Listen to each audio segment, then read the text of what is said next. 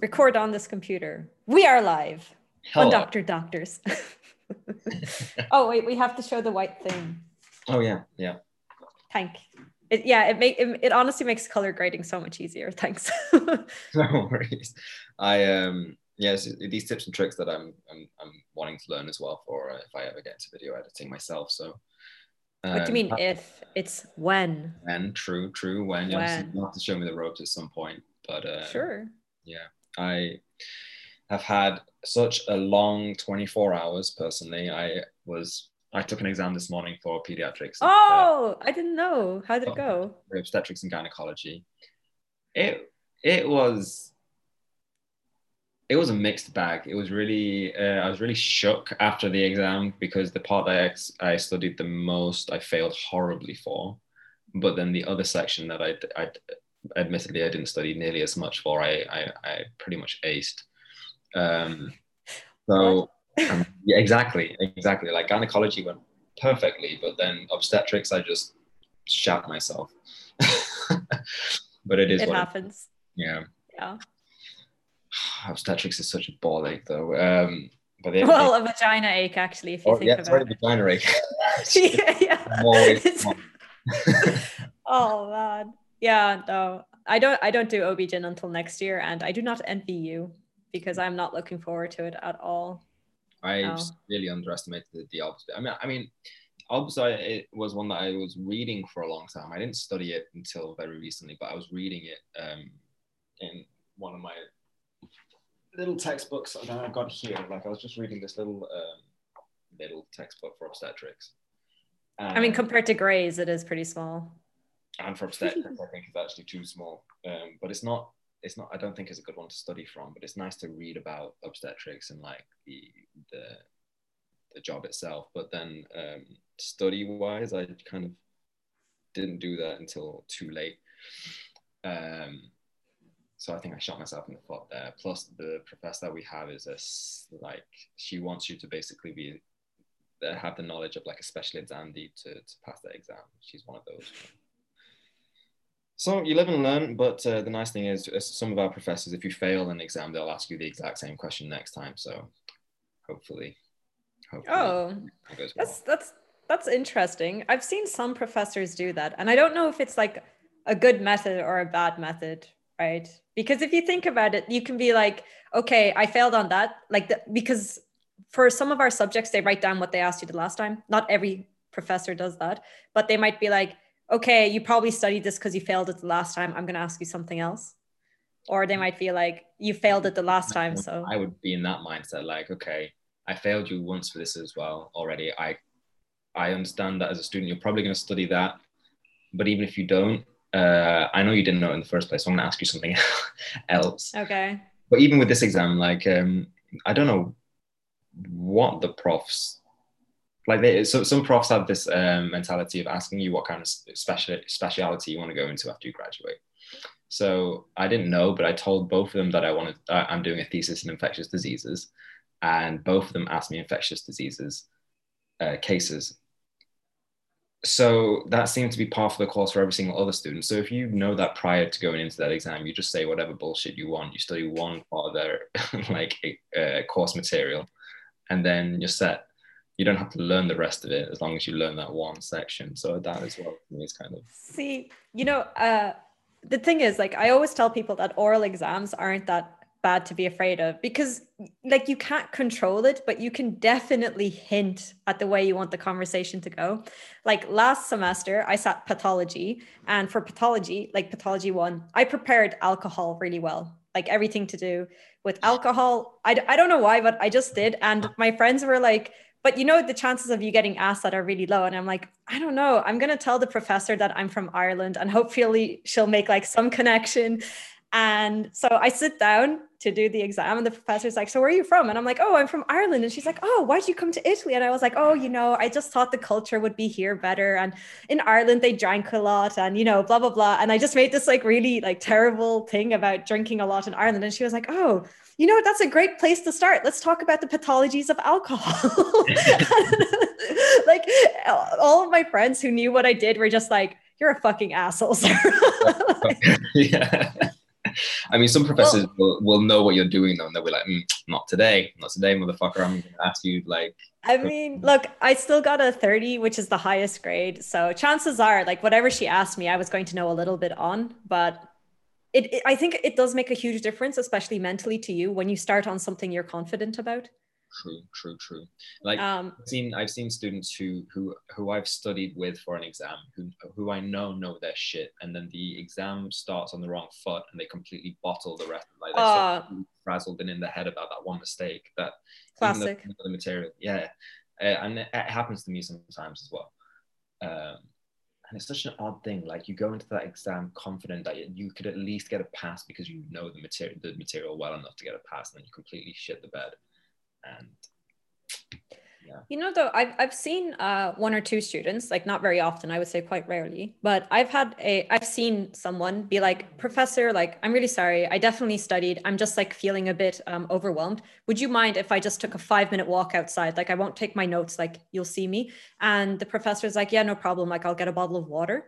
And the person like just went outside, like paced a little bit and came back in and finished the exam. And to be fair, like I think it's not a problem for the professor because it's not like you're suddenly going to like magically learn a massive topic in 5 minutes of walking. Do you know what I mean? Like you kind of need to know your shit. But I think it's like a good way to kind of like tranquilo, like relax. I mean, I personally asked for like just un attimo, just like okay, I'm a bit. Can I just take a breather and then uh, compose myself?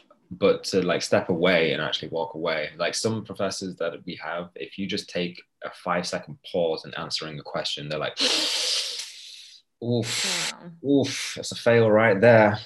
So I don't know why though. this is Like, one of the things that I just don't like about oral examinations is it like professors hate to hear it as well. It just depends on the professor and the way the they day. and they hate to hear it because they hate to feel like um, you know that they're not professional enough to maintain that kind of standard for all students at all times that they're conducting oral exams. But you're a human at the end of the day. You wake up on the wrong side of the bed sometimes, and it can't be helped. You take it out on other people. Um, and I've definitely seen some some professors taking out on particular students that were pretty atrocious Oh, during this semester as well. So that's one of the things I really don't like about the standardization of oral examinations. That's you can't standardize it. I mean, the thing is, like, you can make so many arguments for oral exams and against oral exams. Usually, when I tell people that all of my exams are oral, they're quite shocked and horrified. Like the thing is, though, like when you really look into learning and examining someone on learning, like I don't know if you've heard of the Feynman technique and what, like, when people say if you can explain a topic well, that shows that you know it, right? Or if you want to like study properly, you should try to explain it to like a 5 year old or whatever, because if you can simplify it enough, it really shows that you deeply understand the issue. So like I think oral exams are really, really great for understanding how much someone knows, because at that stage, like also because okay, so when I looked at like learning and examining and things like that, like the science behind it, it shows that like when you sit a multiple choice question or you have the question stem, the recollection from that helps you remember a little bit, mm. and you can kind of regurgitate information based on that. Or like process Um, information and like get rid of at least the wrong answers. Yeah, yeah. So like you can be strategic in a written exam, or even if you don't know, like you can kind of guess and perhaps get a pass. But to be able to actually recall that information with no like hints, I guess, like not hint, but like, seeing the words together, you can be like, oh yeah, like I kind of remember that. Like without hints, like that is true memorization. Like that's when you really know that you know it. But being able to explain it in simple enough and basic terms and tie it to other concepts, that shows like depth of knowledge and depth of understanding, especially Mhm. like, so I do think oral exams are the best way to assess someone's understanding. However, they're less than ideal because they are subjective no matter what. Like no matter what you do, they will You, always be you subjective. can't eliminate that part of it though. That's No. something you can you can frame take it like this, okay? You can forego even the multiple choice aspects of examinations and have open questions of clinical cases and have the exact same testing format for just like short essays. as you would in oral examinations. Yes, it takes longer and it's more time intensive for the professor, but it also takes out that subjectivity. You have written proof of what you've put down on paper for your reasoning and your diagnostic algorithm and all these other things that you're assessed on in an oral examination. But without that subjective human element of, "Ooh, I don't like the way they said this thing, even though they did say the right thing," or like an example today, someone was mentioning C-sections and talking about transverse versus horizontal C-sections, and they mentioned the increased risks of vertical C-sections for further complications in second pregnancies or pregnancies thereafter, and that's well documented. But the prof didn't like the way that the student said it, because it wasn't in the slides that she had presented, or he said it in a different way in which was presented in her slides and her lectures. Bear in mind, she never gave us a lecture. She only gave us her slides because of COVID. And that kind of thing, if you were to write it down in a short essay answer for that kind of examination, you can't escape the fact that it's been said. And, you know, you can always cross-reference it after the fact to state that it's in the literature.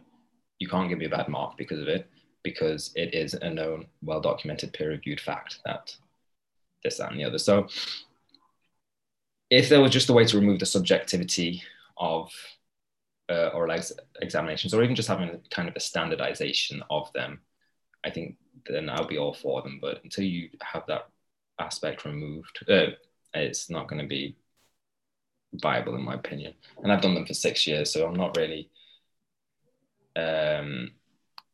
in a place to kind of shoot them down, because you do get used to them, and sometimes you just take the bullet as well. Like, you prepare your ass off, but you know you're not going to, and you prepare your ass off, and with anyone else you would get like a 28 or a 29, and then in the end you get a 22, but you're like, do I really want to do this 20-minute oral again just to try and raise a 22 to like a 23 when I know this professor is not going to give anyone higher than that?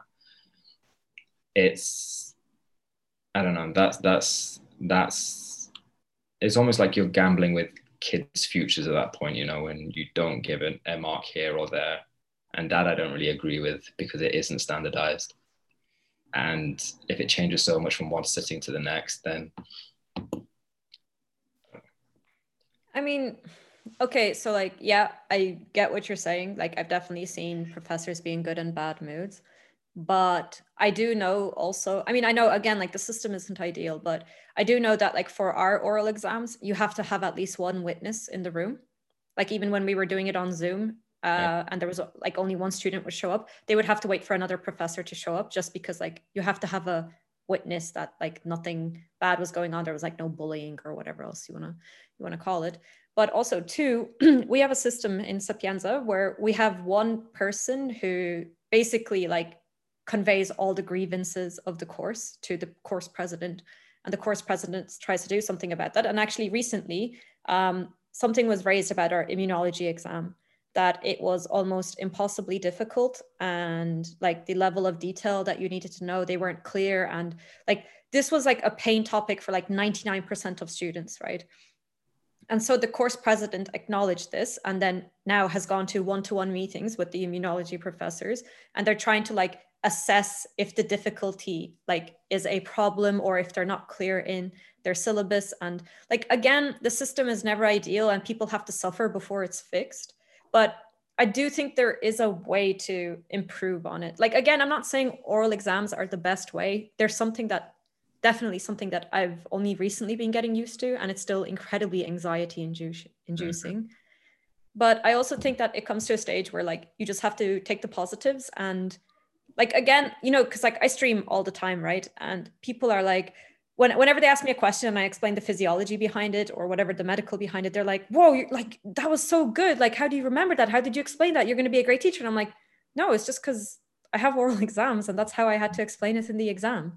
And it kind of like gives me confidence to know that like when I do become a doctor, I'm going to be able to explain these pathologies to patients in a very like understandable and concise and like well-structured way, because my exams now require me to do it that way. True. Like, like in the example you gave, like obviously you're not going to mention to a patient like, oh, this is a meta-analysis and like this was peer reviewed and this is a known fact, but you could be like, if they're like doing informed consent and they might, I don't know if they can choose, I haven't done OB-GYN yet, but you can be like, so we have documented risk that if you go with this option, it might create this in the future. However, this, like you can still give that information in a well-presented way. And I think oral exams prepare you great for that. Yes, buddy? No, you are completely correct, actually.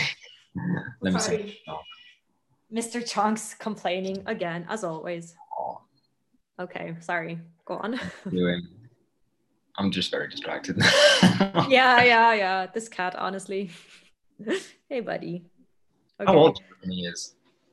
The vet said that he's probably around 12 years old. Oh, just look a bit old. Yeah. He's very old. He's so old. I think he's senile, actually. Like, this is going to sound really weird. I don't know if cats can get Alzheimer's or dementia or whatever, but I actually do think he has a bit of dementia. Because like he absolutely loves me. We have days where like he won't get off me. He won't stop meowing until I pick him up. And then the next day, I'll stand up and he's like trying to run away from me so fast that he hits into doors and furniture, or like he'll be sitting on my lap and then suddenly like he attacks my arm. Like I think that's just being a cat, to be honest. No, I don't know, because I have cats in Ireland, and they're really not like this. Like this is so like flip flop. I don't know. Maybe I don't know. Particular personality. Yeah, maybe. So you're a cat person, not a dog person, huh? Well, I'm a city person, which means that being a dog person is difficult. True. Like if I had a dog, I could never like leave and go to the hospital for like 8-9 hours a day. Like, because, especially if there was no COVID, I would have to start hospital at like 8 a.m. and we have lectures till 7 p.m. Like Mr. Chonks, if I gave him food, would not even notice I'm gone probably. But like a dog, you can't leave a dog in a small apartment like that. Do you know what I mean? Yeah. But yeah, I don't know. He's pretty good. I think it was a weird responsibility getting a pet in medical school. I don't know if I would recommend it to people. It's something that a lot of, at least I've seen a lot of people here do though, especially with cats and small dogs. And in some cases, rabbits as well. Rabbits? Yeah, rabbits. Okay. Which actually isn't too bad because you don't need to take them out for walks. You don't need to really, you can let them out around the house when you're back, and they only need about, if I remember correctly, 1 to 2 hours of exercise a day. And otherwise they just sleep, eat and shit. So you don't need to take them for walks or anything. So I think that's quite a nice pet to have as well as maybe cats, because they're quite low maintenance. Yeah. This cat is not low maintenance, but very neatly.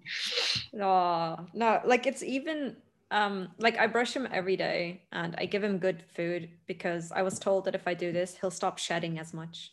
Okay. He sheds so much. I've tried 3 different kitty litters as well, and no matter what, he just wants to take it all over the house, like no matter what. Like I've used different things, I've used different boxes, and he just wants to take it all over the house. And I just like, I'm not a germaphobe or anything, but I do get like overwhelmed by clutter and dirt. And like, I'm definitely not a tidy or neat person. Like I have to be really on top of it, but it's like so difficult. Like I've had to like started like hoovering every day, and like, it's not terrible, but he's definitely not what I would call like a clean cat. Mm-hmm. Like, because you do get some cats that don't, like some breeds of cats which just are known to be less prone to shedding, if I recall correctly. Yeah. Right? I don't know. I don't know anything about cats. I try to avoid them as much as possible. You don't like cats? It's not that I don't like cats. It's just I get very allergic. Like to the point where my eyes just can't stay open because they're constantly streaming. And my nose flares up and I get this horrible itch at the back of my throat. It's just very uncomfortable. So I don't really fuck with cats too much, to be honest. Yeah. I don't know. I enjoy looking at them. No, he's definitely cute, but so when I was thinking about the responsibilities, I was like, okay, like there's vet, there's like getting his food, there's like cleaning out the litter box every day. Like I was like, okay, these are all like absolutely fine tasks. Like I was so ready for the responsibility of that, like knowing that my travel would be limited. Like I would have to find someone to stay in my house, look after him, etc. I did not account for all of my trousers being destroyed from him digging his nails in, because he has to sit on my lap all the time, otherwise he meows. And so he he makes the biscuits. Yeah. Yeah, and my trousers, he does make the biscuits, but like my trousers are destroyed. This is like the most expensive piece of clothing that I own. It was a gift from my friend in Sweden, made of full wool, and it is destroyed. Destroyed. Like there's holes in it from him grabbing it. There's like loose threads. There's hair. Like, and that was from one day. Like the first day I got him, and the first day I picked him up, and I didn't even think about it. And literally within 5 hours, it was like. So yeah, I don't remember the story. How did you two meet? Because I think it's a quite an interesting story, right? I like the way we went from Obijin to talking about cat. Oh, I wanted to make a very dirty joke, but I'm not going to. Actually, there's more tangents than you think, because the reason I failed OBGYN was Toxoplasma gondii. Yeah. Oh! Yes. Basically, my OBS exam turned into a veterinary exam, and she failed me for not not realizing, but not regurgitating the fact that cats shit outside and cows eat grass, and then you would have thought just women not eating deli meats or uncooked meat would be enough, but nope. No. Anyway, Oh, how did you guys meet? I'm so sorry, but like infectious diseases and OB-GYN, I'm surprised that Toxoplasma gondii wasn't like your number one. Like it was, but like that, yeah, I think it was a case of all flustered thing that. Yeah, for sure. I'm only poking fun. Okay, so when I first came back from Turkey, I quarantined myself for 2 weeks. It wasn't necessary, but I just feel like a personal responsibility. So my friend had to do my groceries, and when she brought the groceries back, she was like, you have to come down. You have to come quick. And I went down and I saw this sack of lard. I don't know how else to describe him, because he was so fat. Like I only got him like a month ago at this stage, but he was so fat. And he had like the biggest paws I've ever seen. And he was so friendly. He wouldn't stop meowing. He like instantly started like falling on our legs and feet, to like rub up against it. And I just fell in love. And then like I thought about him for days. I talked on him stream being like, oh, I saw this cat. He was like the friendliest, fattest cat. He was so nice. And then everyone was like, you have to go find him again. You have to go find him again. So then for a few days, I would go outside like searching for this cat. Wow, I really have like crazy cat lady in the makings, like definitely. And I couldn't find him. And my friend was coming over for, I can't remember what, this was like a few weeks later. And he starts blowing up my phone being like, you have to come down. I found a cat. He's so cute. And like, I came running down, and like, I was so excited to finally see this cat again. And I was like, oh my God, Michael, like I've been looking for this cat for like weeks. He's so cute. And my friend Michael was like, you should take him. You should definitely keep him. And we were like, yeah, because here, the way it works is like, there's like one woman who looks after a commune of cats, like in each neighborhood. There's like an assigned cat lady, I guess. Well, not officially, but you know what I mean? I say officially, that's pretty crazy. like officially, yeah, I get it. But I would say basically officially, because I mean, she microchips and neuters all the cats, like all of the street cats. Yeah, and I learned about it actually in Italian class. I mean, the name isn't so nice, which is basically like cat lady, but it is known that like older women like do tend to like have a neighborhood of cats where they kind of take responsibility. It's like official, but like not. You know what I mean? Yeah, I think it's nice. But so I was like, we can't take this cat. Like, there's no way. And I was like, you stay with him. I'm gonna go inside and get some tuna and feed him, and maybe we can try to figure out what to do. And by the time I went outside and I went inside and came out, Michael was talking to this Italian lady, and she was like, I know this cat's owner. Do you want to adopt him? And I was like, yes, like I do. And she was like, okay. And then we exchanged numbers, and the woman came to my house to do a house check and make sure that like my balcony was safe, and then captured him with food and brought him to my house. And yeah. So you spoke to, so Mr. Chonks had an owner beforehand? Not a real, like the cat lady, not the. Okay. Okay, the cat lady. So that's pretty sweet. So it's basically like having a shelter for cats just on the street, just one lady looking after all the cats, and if you fancy one, you can take them home with you. Yeah, so like I had to do the house check and take him to the vet. She came with me, but the vet didn't charge me because they were both happy that I was taking him in. I mean, he apparently like he's been in this neighborhood for like 10 years. Like that lady has been looking after him for 10 years. I don't know why, like maybe she has cats at home so couldn't take him or Mm. something, but they were both very, very happy for me to take him in. And I think it's because like he is an old cat, you know, like he's probably roughing it on the street. Yeah, and he's So not I getting think they, younger, so it's probably yeah. just going to have a home for the rest of his days. So is You know he what? a home cat now? He doesn't go outside at all, or He can't. I live in an apartment. Like it would be very hard to let him out. You know what's weird though? Today on stream, because let me just plug it in just in case you don't know, I do a study with me stream. And someone asked me if I'm gonna cry when he dies. I was like, what the fuck kind of who asks that? Who the fuck asks that? Who thinks that and who asks that? But I realized that because he's so old, it is probably gonna happen within the next 3 or 4 years. Like I mean, some cats live till 20. I guess he is a fighter. Yeah, fighter, and he's got you now, so having a It's true. It's true. actor is a significant thing for a cat as well, I think. Oh, look He at him. loves me. He loves me when he's not attacking me. The nature of a cat, though, isn't it? Really. I don't know. I don't know. But yeah, anyway, that was a very long-winded story. No, it's just a sweet story, though. I mean, it's not. I mean, the usual story of people getting cats is, yeah, I went to the pet shop or I went to the pound or the shelter and I got a cat. But meeting a cat on the street, at least in the UK, I don't think it's that that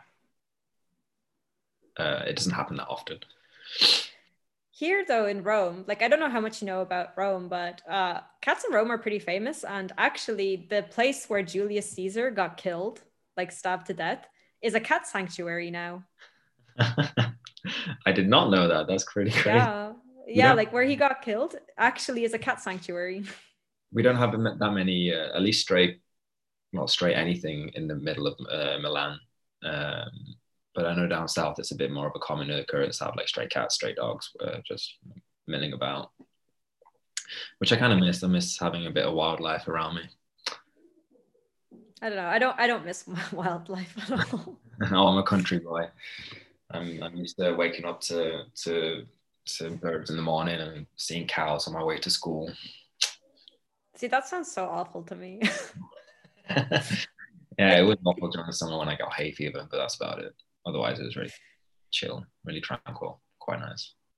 Yeah, okay, I can see the whole tranquility thing, but for me, it's like a convenience thing. Do you know what I mean? Like, I bet like growing up, like you couldn't get to any of your friends' houses unless you had like a driver's license. Very right? true. Very true. Right. So you were dependent on your parents all the time, and like you don't have that freedom to just get on a bus. Or I mean, I just say that because before I moved to Italy, like when we moved back to Ireland, we weren't in the countryside, but we weren't in the city. Like, you know what I mean? So it was just a pain in the ass. Like I hated it. Like also because I still don't have a license. I'm 26. So yes, I mean, whatever. I'm gonna get a license when I can buy a Lamborghini. That's what I keep telling myself. No. A Maserati. With that stream money, it might come sooner than you think. I know. Hey, I made €3 today. Okay. It was a 14-hour stream and I made €3. How dare you? Well, it's more than I made today, that's for sure. Stonks. Absolute stonks. 14 hours of work, €3. Stonks. Like, no regrets. Hello, buddy. I'm actually on the subject of stocks. I've been trying to hedge my bets with Moderna and Pfizer because I didn't think AstraZeneca would pull out in this race of vaccines at all. And then today, their stocks shot up, and I was like, something's going on here. And I checked the news, and they've been actually successful administering some of their vaccines in the UK as well now. So, got to spend even more money to hedge my bets on these fucking pharmaceutical companies. Actually, I wanted to talk to you about this because you briefly mentioned it last time that you invested in, I think it was Moderna, right? And you're the first person, like, so I want to invest money, but I have no money to invest right now. And from the little research I did about it, it was basically put it into index funds because they're cheap. You do it based on an algorithm. It takes care of itself. And Warren Buffett, rich guy said it's good. So, that's good. If it's good enough for Warren Buffett, it's good enough for me. Do you know what I mean? But you are actually the first person I know, like I say in person, but you know what I mean, that actually invests. So what's up with like a doctor investing or like investing in general? Like, so for me, like I'm still very green, wet behind the ears with the whole things. I'm actually not investing large sums of money because I'm still trying to learn the ropes myself. So I don't want to I'm using a platform that does have a virtual stock platform that you can just use fake money and then but I know that if I was to use that platform, I wouldn't really be that engaged. I need to have some skin in the game to kind of keep me on track and on top of it all. So the platform that I use, you can invest small amounts of money and just go that way. But my initial idea before going into stocks and whilst I was reading about investment in general was indices as well, because they do go up, and the interest is sufficient enough throughout the year that you can make more money through interest by putting it into an index than you would say putting it into an ISA back home. Like I can't remember what they're called, what the acronym is for, but there they give like anywhere between 1% to 3% per annum. But in stocks, if you're investing correctly, you can make 10% per annum on what you invest, especially in 2020 when stocks are so volatile. Like if I had made some investments that I wanted to back in March, I would have made double my money by now on some of the things that I was looking at. So I think right now, if you're wishing to learn how to invest, it's not really a great time to learn because the market won't ever be like it is right now. But I mean, there's always a good time to learn in general. Just now is a good time to make a bit of money, especially on these vaccines, because like Pfizer is a well-established pharmaceutical company, AstraZeneca is as well, but that Moderna company is quite new. This vaccine will be like their big selling product, so they're quite undervalued for their potential to grow. So it's like Tesla 20 years ago. Exactly, and actually, there's a Chinese Tesla that I've been talking to some of my friends about investing with, called NIO. That is set to be quite big as well. So it's like Tesla maybe 7 or 8 years ago right now. So hopefully in a couple of years that'll be a nice bit of return on investment. But it's kind of true what they say. Like looking at like the stocks that I've been looking at, it's kind of true what they say about stocks only go up unless there's a huge recession or if a company bombs. For the most part, stocks do just tend to go up. I don't know if like it tracks the inflation rates or anything like that. I've not really done the math because my math is kind of shit. So don't ask me for math any. Math is fake. Math is fake. I say this on stream all the time. Math is fake. So is money, dude. Like the whole Bitcoin phenomenon. Oh, I'm so sick of Bitcoin. I mean, I'm quite anti-establishmentarianist, so I love the idea of Bitcoin. I like the idea. I don't like that everyone is like, oh my God, have you heard of Bitcoin? I'm like, yeah, like 10 years ago. Like, chill out. And if you'd invested 10 years ago, I think you'd have that man. Fuck, don't even talk to me about it. Because you know what the worst part is? Maybe I just really hate it because I remember like, yeah, definitely like, no, like 9 years ago, my roommate was like, yo, like there's this thing called Bitcoin and like you use your computer and like you mine for it and you can make a little bit and then it's going to like at the time I'm still too dumb to understand Bitcoin, but it was like 8 or 9 years ago. And to think that like if I had just done like a little bit from then to now, like I would probably be rich, like like rich. I have absolutely rich. I have an exactly similar story. One of my best friends growing up, his brother, he did a bachelor's in neuroscience and now he's a doctor himself actually, and he was mining Bitcoin as well, maybe 10 years ago himself. And he cashed out pretty early. He cashed out when it was about £1,000, and if he had held on to it by now, he would have been a millionaire. Yeah, it's like I do think about it. Like we would have actually been rich if I had just listened to him. Because also at the time, like I think I was like 20 at the time, or maybe no, so it wasn't 10 years ago, but like I think I was like 19, 19 at the time, and I was working in PayPal, and like I had a huge salary and nothing to spend it on. Like sure, I had rent, but like my disposable income was basically like 800, 900 euro a month that I could spend. Um, and I pissed it away. Like I'm so upset with myself that basically all of the time I worked in PayPal and Facebook, I did not make wise choices with my money at all. And it pisses me off to think that if I just listened to him and I had like any common sense, and I had even invested like 100 euro a month into like mining more Bitcoin and whatever, that I could have been fucking loaded right now. But I mean, Bitcoin was like no one had ever seen it before ever. It was one of those kind of it could have almost been like fad at that point. Like there's not Yeah, many come up like that kind of stick around. I know, So but right, it's hindsight is 2020, right? So yeah, but I was just spending that money on like alcohol and other terrible things for me. Like that was such a dark time in my life. Like so like I say dark, but it really wasn't good. Like I definitely was developing what I would say like was a binge drinking problem. I was eating out a lot. I was 30 kilos heavier than I am now. Like it what was the fuck? yeah, it was no, not 30. Let me think. I was 85 kilos at my heaviest. Jesus, I don't think I've ever hit Yeah, 5. I yeah, tried. 85.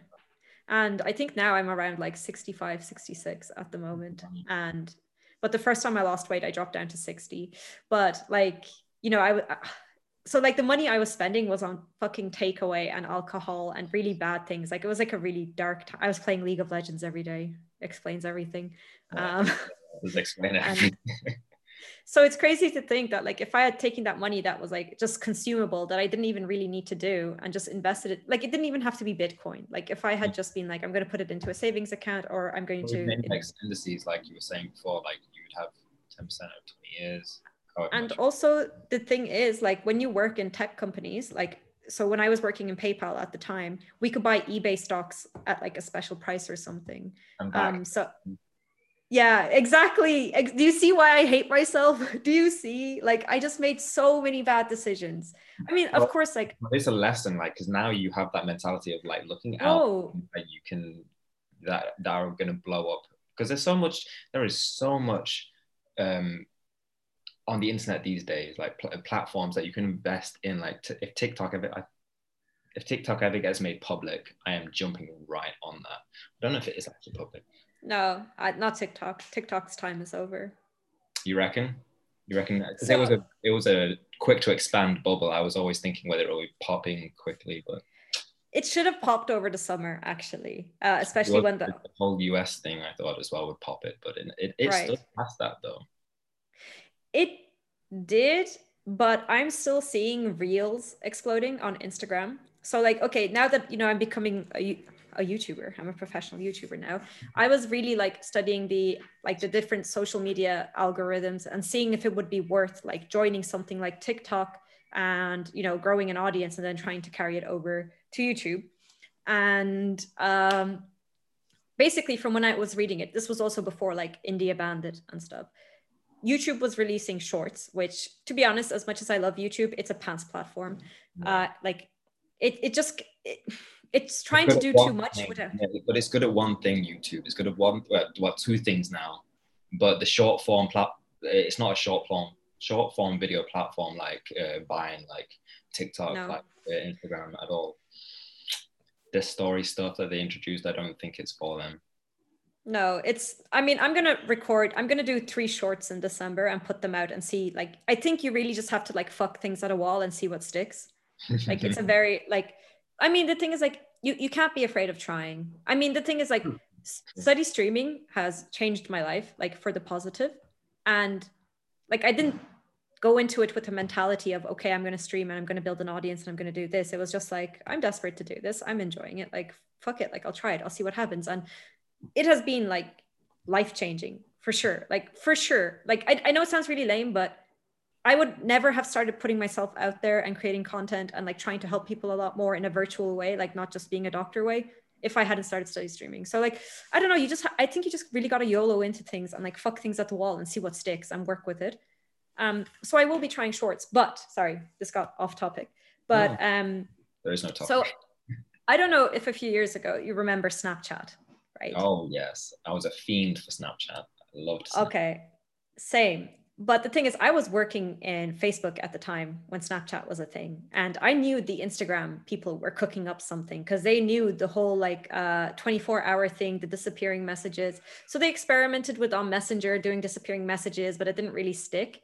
When Instagram, however, introduced stories, which is basically what, no, they sniped Snapchat. Snapchat was gone, girl. They killed them. Absolutely. The only that I think has like kind of made Snapchat claw back is the filters, the face filters. And even you can do that on anything now.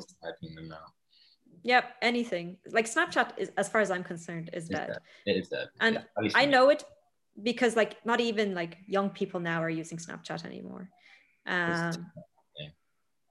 But so like knowing Instagram's history with basically killing anything that, you know, whatever. And I knew that they were starting Reels as a way to compete with TikTok, and knowing their success with Snapchat, what happened and what a platform it is. And also like YouTube doesn't really have broad appeal, but like almost everyone has an Instagram account. So I was kind of like considering that if I started doing Reels, because this was also like 5-6 months ago when it was like all brand new, that the algorithm was going to want to push it a lot, right? Because if you think about it, like, especially if TikTok went down, that market space was going to be open now. So both shorts and Reels were going to have to compete for it. So obviously they wanted more people to start making them. So you get like what's called like a viral bump. Like the algorithm pushes it very, very heavily because it wants to grow as many possible people. It wants to get as many people into it. So like the algorithm heavily, heavily, heavily favors it. And the reason why I think TikTok is over is because no tea, no shade to China, but it has parts in its code, like this private Israeli company, security company founded, that it can actually download ghost apps to your phone. Yeah. It can look at the history of the apps you've downloaded and deleted. And like, I'm not too much of a stickler for security. I should really be like more strict about it. But I think like being able to download ghost apps is a big no-no. In my mind, is a huge no-no. That's why I've never done TikTok. But I do know that their content creation side is a lot more sophisticated than in Instagram's, for instance. Like their ability to just create these viral videos because there is a formatted process to do so is not there on Instagram yet, at least that I've seen on the Reels platform. Like you could, like for instance, you know that whole there's like that blue line that comes down and like as it goes down, it makes the picture top. Seen it. And then there's all kinds of other different kind of paradigms like that Instagram does not have yet. And as soon as they implement that, it again, like you said, TikTok's game over. But that issue, that security issue, is a huge one. But, and correct me if I'm wrong, because you have worked at Facebook, I don't think it's something that Facebook isn't doing already. Not necessarily downloading ghost apps, but at least tracking. I know that they track each tab that you're on when you have it open on your laptop or on your phone and that kind of thing. They're also taking a lot of analytic data that way. All of the social media companies, like my soul is already sold. I have a Google Home. Like True, I've got an Alexa. If I turn off the mic and say, okay, Google, it tells me that my microphone is turned off. Like, really? Yes. And I need it. Like, that's the thing. Like, I know it. I know that they're always listening, but I don't know why, but something about like being able to download stuff that without consent is, yeah, it's kind of different. Like, at least I know, like, you know, better the devil you know. Like, I already know that like my Google knows everything about me. There's like a part in Google, I think, if I remember correctly, my friend showed me this years ago, that you can go and like see what they know about you. And like, it, even if you've never filled in the information, it can tell you your gender, your basic age group, like what you're likely studying to tailor your results to you. Mm-hmm. And sure, yeah, this is terrible. Facebook, also the whole Cambridge Analytica thing, big shit show. Like, it's terrible. But I then it's just like you get draw the into line. the swaying of the elections and all of that, and Oh yeah, I don't even want to think about that shit. But like, I draw the line at downloading software I didn't consent to. Like, at least I'm like I'm being wronged, but I want to be like wronged with consent. Do you know what I mean? True. Um, Even for me, just at least just the storage. I know these ghost apps probably aren't taking up much storage at all, but just my storage is very valuable to me. I've got a very small margin that I'm working with, and anything that's gonna fuck that up is gonna fuck my whole phone or laptop up. But yeah, we should talk about your time at PayPal and Facebook at some oh point. God. I mean, I think that's a subject for another day, but that really interests me because I've never known anyone who's worked at a social media company before. That's fun. Let alone PayPal as well. Yeah, fuck PayPal. No offense, but PayPal, honestly, PayPal like, and Papa Musk or just PayPal? no, PayPal, like working in PayPal was one of the most miserable experiences of my life. Like, Yeah, you said it was a long period for you. no, it was like I was in, I would say one of like the darkest depressions, and I was there for like 2 years, and it was bad. Like I think at a stage, like I'm not saying I was doing this on purpose, but like at a stage I was showing up late all the time because I think I just wanted to be fired, like because I couldn't quit. And I just hated working there so much. You know, they tracked you when you go to the bathroom. Like you had this like timing system on your computer where you always had to be on a status of like, oh, available or on scheduled break or lunch break. Because when you go in, they had like this time management system that would tell you what time you're taking your breaks at. Right. So you might get a lunch at like 11:45, and then you might not get your next break until 5 p.m. And then any time that you weren't at your computer was counted as an unscheduled break. So like if you had to go to the bathroom or whatever, like all of your bathroom breaks were unscheduled breaks. And then you would have like a meeting with your manager once a week on a one-on-one. And then they would be like, oh, like I see your adherence, like that's the percentage they gave you to how well you stuck to your schedule of signing in on time, taking your breaks on time. Because like, let's say that you're on the phone to like a customer, because I started as customer service. I ended up in fraud, but I started in customer service. If I was on the phone to a customer and my break started, but I didn't want to hang up on the customer, it would count against my adherence. And then I would get into trouble for it in my one-on-one. And if you didn't meet the job, you would get in trouble. Yeah. And then you had like these crazy targets where they wanted you to keep phone calls under 5 minutes, but still get like a 9 rating to be able to get like your full salary. Like, well, a bonus, they said, but like, you know, it's not like they were paying you that much that the bonus didn't make a huge difference. Do you know what I mean? But like I just feel like you can't like rush good quality, and like all of this together, and the tracking and the bad managers, and the whole thing was just miserable. They had like one of the highest turnover rates I've ever heard of in a company. Like literally, like I would start with like, I think I started with like 20 people. And by the time I left, none of the original people, I think like 2 of the original people were there in that team. That is a terrible turnover rate. It was awful. It was one of the most awful experiences of my life, like for sure. But yeah, I was in a finance, terrible place. especially at even just customer service in general, I've heard is a horrible place to work. Horrible. No, I mean, yes, and it's really not easy when you're also dealing with people's money. Like, you know, I totally understand. Like, no one wants to lose money. I get that. So you're already doing a hard job. You should not be making your employees' jobs even harder. Yeah. I've had to speak to PayPal's fraud team once in my life. But I've always found them. I mean, I never called them. It was they had the online chat room thing at this point. Okay. But they actually stayed with me for a long time. Like they were on there for a long time, even though it wasn't like I think my problem that got fixed about halfway through the conversation, but they stayed on there afterwards just to kind of. This was on text? Yeah, like their online chat. Okay. Like they called it, what was it? They had a really cringy name for it, the resolution room or something like this. The resolution. Oh, I love it. I love shit like that though. I really love shit like that. Okay, so before I worked in PayPal, when I was like 17, 18, my first part-time job was at this really dodgy gambling company. And Yeah, so it was an online gambling company, and it was like in Turkey, but online gambling is illegal in Turkey, so they like routed it through Malta, and the company itself was in Ireland because it Okay. was legal. Yeah, it was dodgy, but I was 17 or 18, no work experience. I just moved out, like I needed a job. And so there, the way they worked it is that you would have four conversations going at the same time. So individually, they weren't timed. You would just have to keep switching between the tabs and responding and being like, oh, I'm looking at your problem 1 minute.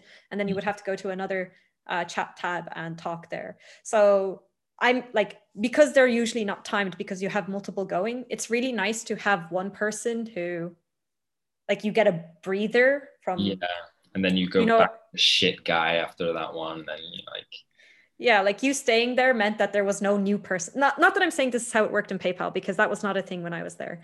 But I know that, like, okay, yeah, okay. Okay, yeah. yeah. So just having a bit of like a respite between these people who are shouting at you because someone stole their money, and you're the in between guy. You're the man Man, the with that shooting. the gambling company, that was actually enjoyable. I liked that a lot more than working in PayPal, even though the work was a lot like dodgier. I had no benefits and like I barely got paid properly. But it was nice. But wow, gamblers are intense. Like I got daily messages being like, please, like I lost all my money. If you don't give me my money back, I'm gonna have to kill myself. Like really intense shit. Um, but it was still nicer than working in PayPal, honestly. Like I know it sounds terrible, but like I really can't emphasize like how terrible my time in PayPal was. Like I was honestly suicidal. I was eating and drinking myself to death despite being only 19. Like Mm. that's such a sad thing to say. Like it sounds like you're really exaggerating it, but I wasn't living at home. I was living by myself, and I was literally like drinking like every First day. time away from like living with your house, family and stuff. Huh? Was it the first time you were living away from your family, like independent living I think completely? it was like my second year or something. Huh. Because I moved out like relatively young. Like I think I was like 17 and a half, 18. I can't remember. And this was when I was like 19. But yeah, like I like ballooned on weight. Like I was spending all of my money on takeaway, and like I was just having like 4 or 5 beers a day. That's a lot. But like because also your tolerance goes up, you don't really realize it. And I was like, oh, whatever, I'm And all young. those empty Like calories as well, especially with beer. It's very bloating and ugh. yeah, no, it was awful. And like the playing League every day, like it I'm was so cool glad I having never got into this game because it seems so addictive. There's I a love League. there's an online gaming group in Milan, just for students, and all they do is play League of Legends. I love League Like of no shade, Legends. but it's a crazy addictive game. Did you So play Dota as toxic. well, or just like League? Lol. Did I play what? Sorry. Dota. No, I didn't play Dota. It's always like the League people versus Dota 2 versus Han, but Oh, I'm not heard of. What's this one? I think it's like Heroes of the no, maybe it's like Heroes of the Storm. It's Blizzard's version of um a MOBA, basically. But yeah, like I was addicted to League of Legends. And honestly, like I think it was all like a form of escapism. I was just really unhappy with myself. All my friends went to, that was another thing. Like I really wanted to be a doctor. I didn't get into medicine. And I was working these jobs, and like all of my friends were off in university, and like, it was cool, sure, working in PayPal at 19, but like there was also a very like unfulfilling, depressing fact to it. And the fact that they were like tracking when I went to the bathroom, like honestly, like I don't want to get like gross, but there was a week where my manager was like, Sarah, like you took like 1 hour of unscheduled breaks in the last 4 days. And I was like, I'm on my period, man. Like, I'm sorry, but like it's a really heavy week. Like sometimes it happens. Like it does, like these things are uncontrollable. And I was like, I'm sorry, like I'm struggling with cramps. For those of you who don't know, but cramps can give you diarrhea. So I was having like bathroom problems. And I was like, yeah. And he was like, okay, but like, can you not plan for it? And I'm like, no, like I, Fuck. I Fuck. and okay, so this is sorry, this is gonna turn into like so many stories, but it's really funny because this manager, Philip, if you're ever watching this, I hate you. You fucking ruined my life. But also, Fuck you, uh, Philip. yeah, fuck you, Philip. But also, when when I was working in Facebook and I was applying to different jobs, uh, I applied for a job in Twitter, and I got to the last round, and they asked me about my time in PayPal, and I started talking. They were like, "Oh, something something, but I started talking about the manager and saying that like I felt he was like really inexperienced.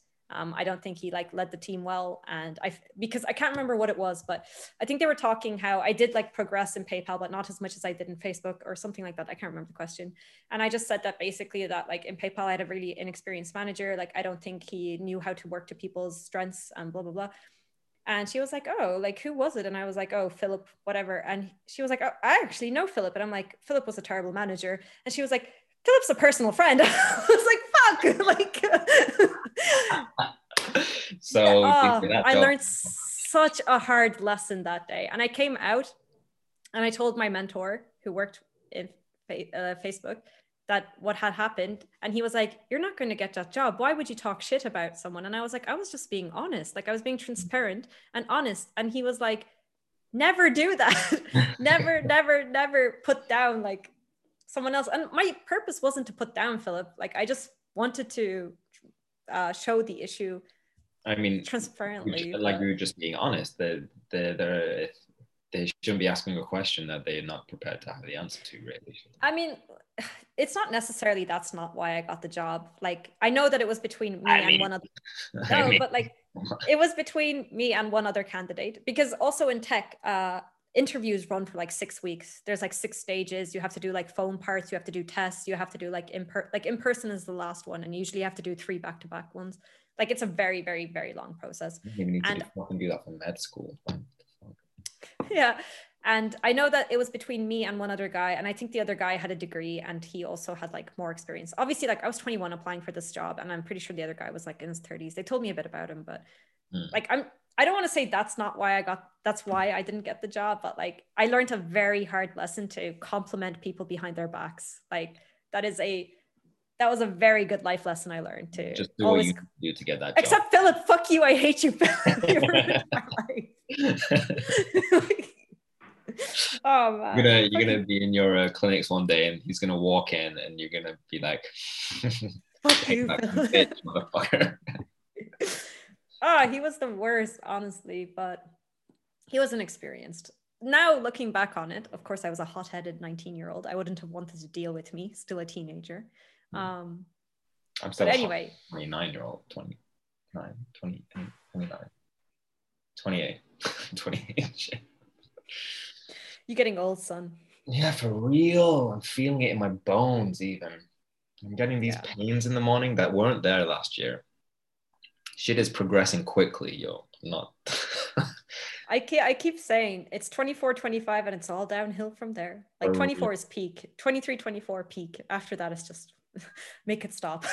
Make it stop, please. I want to get off this ride. Yeah.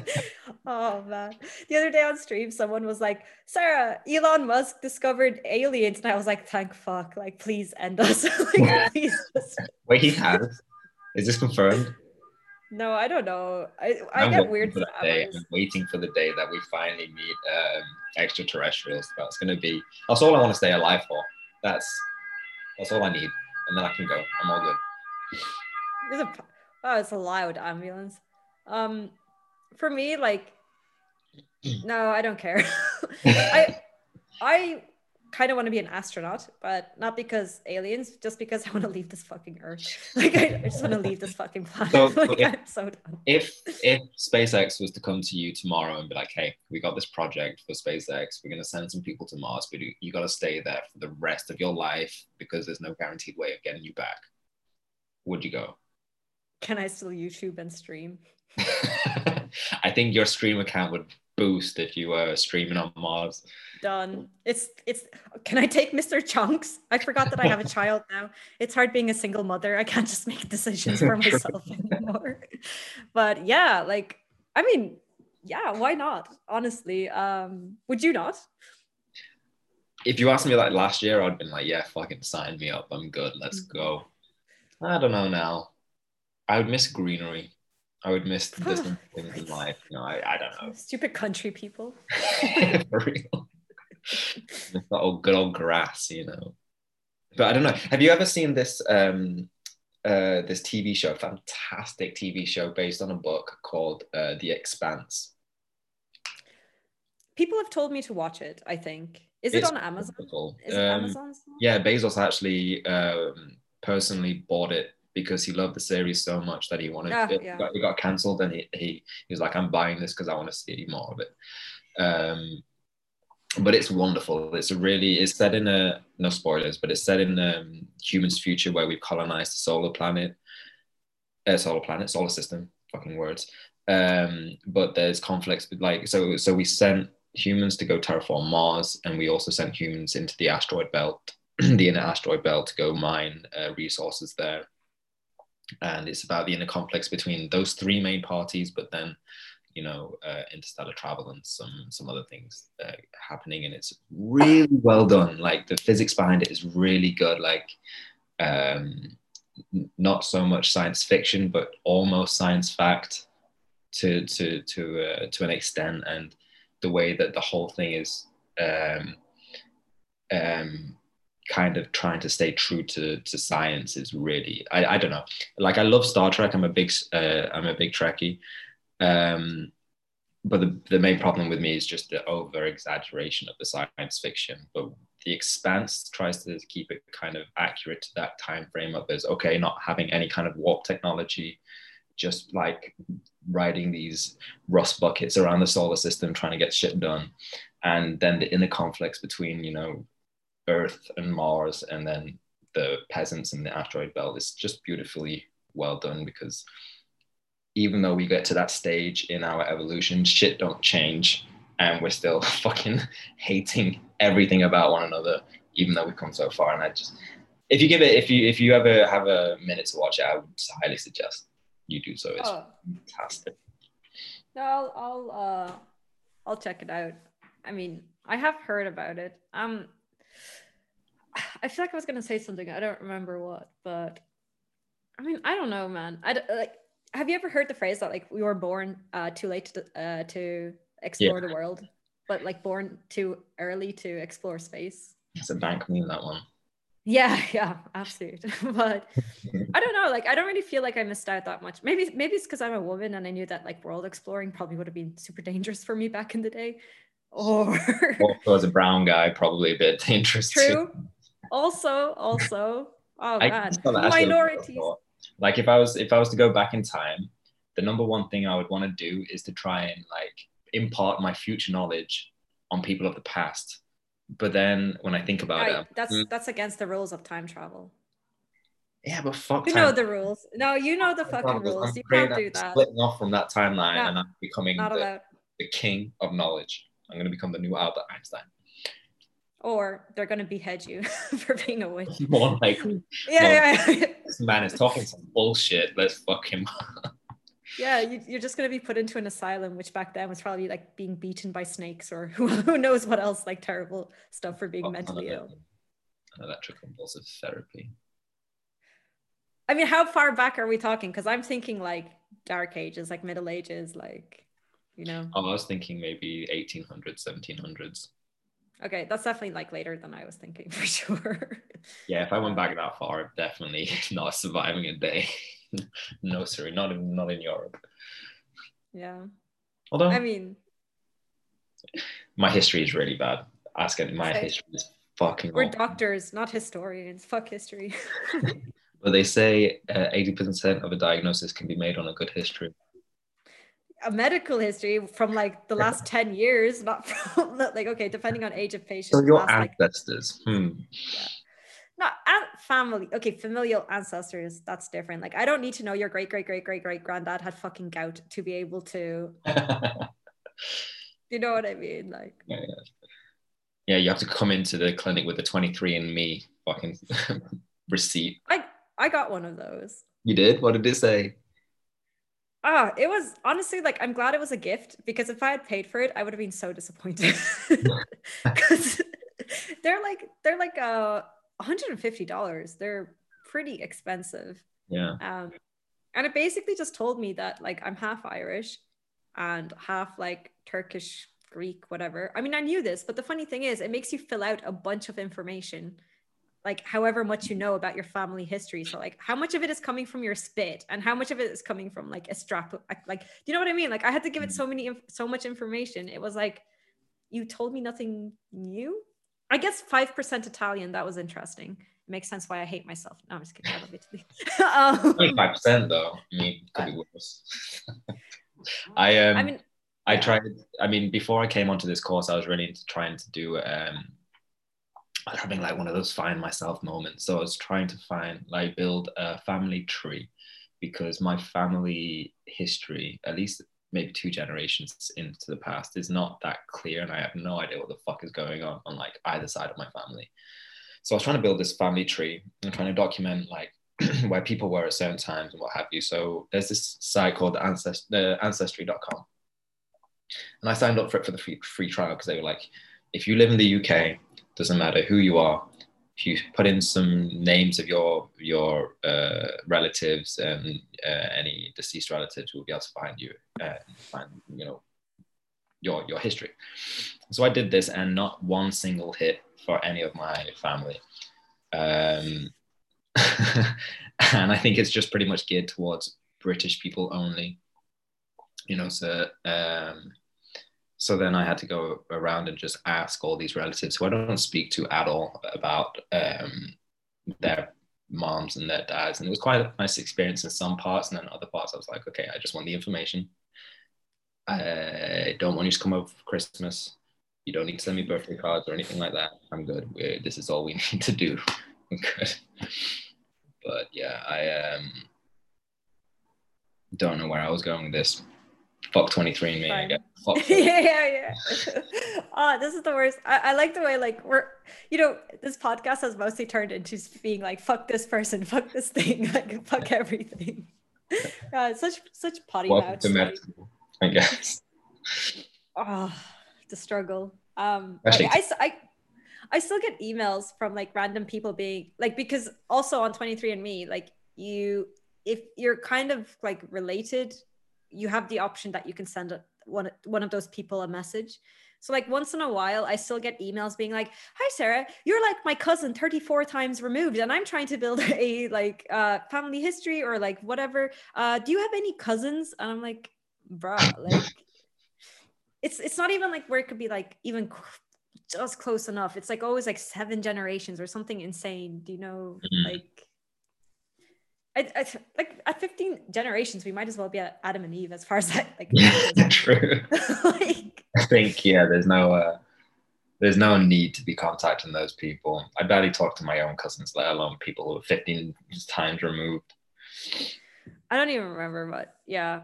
I mean, I think like as a doctor, like family history, super important, like understanding someone's family history. And definitely now that like recently I had like a autoimmune scare, like they're testing me for possibly having an autoimmune condition. And yeah, because I got the weird like hand flare up. And so now I have to get like an antibody assay done. And wow, I could not pronounce that. But she asked me my family history, and I was like, oh, my grandmother has these things. And then I just realized that like, as someone who knows the importance of taking family history and being frustrated when patients don't give you when they don't give you a complete medical history and a familial history and a drug history, I was just sitting there like, I'm my worst nightmare. yeah. And then she was like, are you on any drugs? And I was like, no. No, well, it was embarrassing. And she was my professor as well. Yeah, they say though that doctors make the worst patients. They really do, because I feel like I already know the problems that I have, so I don't need to give all this information because I already know what the diagnosis is going to be. But then that's such a stupid mindset to have, because I'm only a 6th-year medical student, and that person has been in this job for longer than I've been alive. So, yeah. Yeah. I mean, they do say like doctors make the worst patients, but I think that's because like they know everything that could go wrong and they're not relaxed. And, I mean, they also probably like, for me personally, it's because I see how incompetent a lot of my colleagues are. I'll call them colleagues, and how stupid most people are. So like, then when you're a patient, like, that statistically, like some of them are going to have to be dumb AF, and mistakes can happen and things can go wrong. And it's horrible to hear, but I think that's why doctors make the worst patients, because they're aware of everything and they're not happy with like their tests that are being ordered or like medical care or like pharmaceutical care, because they're like, I don't know. That's why I think for me, it was just because it was my negative IQ self with the professor being like, okay, like what's your chief complaint? And I was like, hand. Like, like I should have been able to have a much more like technical conversation and have my like medication history and my familial history and, you know, other like pretty much like medical history. And they were like, okay, do you have anything else? And I was like, oh no. Oh wait, yeah, my kidneys. Like it's just, it was dumb. But I mean, it's fine as long as it gets fixed in the end. That's all that matters, right? Yeah, lessons to be learned. This really scares me, this point, though. I mean, there's so much you can miss as a doctor, and we're going to keep circling back time and time and time again throughout this whole podcast journey. But I do not feel not prepared. I just don't feel. Is adequate the word I'm looking for? Yeah. Competent, maybe? Yeah, competent is definitely, yeah, I'm definitely incompetent for sure. Like, don't talk about yourself like that. No, the thing is, I feel like I'm incompetent, but I know that I have the capability to become competent. Yeah. I just don't know whether I have the ability to put in that amount of work and dedicate that much, because I know how much of my life is going to have to be dedicated to just be getting to competency level. And it's really making me question whether I should be doing medicine after I graduate at all. And actually surprised how many people on my course at this stage in the game are going through the same mentality. That's crazy. I think it's just like, it's the last year panics, because until now there was like so much information being thrown at you, but it was kind of like low stakes. And now like once you graduate, it's high stakes. And I think everyone's just worried about that. I don't think it's like necessarily you're incompetent, because you're obviously competent about learning. You know, there's a minimum standard you have to pass, which you have been doing. And if you graduate, it is a sign of that. I just really think that, like, I mean, again, I don't know. I'm not in 6th year yet, but I bet it is just feeling very like scared of the future and knowing the responsibility is like very scary. Very scary. But we can talk about this another time, because I think we've hit an hour now, have we? We have, yeah. But I didn't want to interrupt. I don't want to destroy your computer again with another 2 hours. Oh, don't talk to me about that. So why don't we actually be super professional podcasters and set a topic for next week? Right, with competency in medicine. Yeah, okay. We can talk about incompetency in medicine. And actually I can talk about that, because that through doing the UK Foundation program article that I was writing, there's a lot that I learned about this topic. So yeah, I will actually have something to say about that as well. Man, look at us making progression. We came up with a podcast name. Now we know what we're doing next week. It's slowly getting there. Yes. Slowly. Progression over perfection. Yes, I didn't know my own motto for a second. Progression over procrastination as well. It's also a good one. Sorry, I thought you were going with that, but no, it's, well, on stream, like I usually say progression over perfection, because everyone's like, how am I going to study 10 hours a day and be super focused? And I'm like, you're not, like, but it's literally impossible. But like, you can start at like 1 hour, and then the next day, if you do an hour and a half, that's like progress. Like, if you keep going for perfect, you're going to fail. Like, just start small. Like, don't get trapped into this. But anyway, we can talk about it another time. Okay. Right. So, do we have a sign off? We need like we don't even have an intro. We didn't even introduce ourselves. No one knows who we are. We're just like, hi, hello, show your paper, color grading. Like, but I don't even think people know our names. Like, we haven't even introduced our names. We really haven't. Did we in the first? Did we say in the first? I think we. I don't think we did. I don't think we did. Oh, we can do it. We shouldn't introduce ourselves at the end of the second episode. Maybe the start of the third episode. We can. Okay, next time we can aim for it. We could. However, we should probably add a state. Okay. This is getting too long, but we should probably like introduce a pre-recorded intro and play that. Yes. So that we don't have to mess up our names, because that would be super embarrassing since we're not editing it. So it would have to stay in the recording. So maybe, yeah. Hey, buddy. Okay, he wants me to get off now because I bet I've been talking for too long and he's complaining. Is the captain of this ship. The boss. Okay, It's so been I guess lovely we're going to say talking to you. bye. Yeah, and we will see each other next week.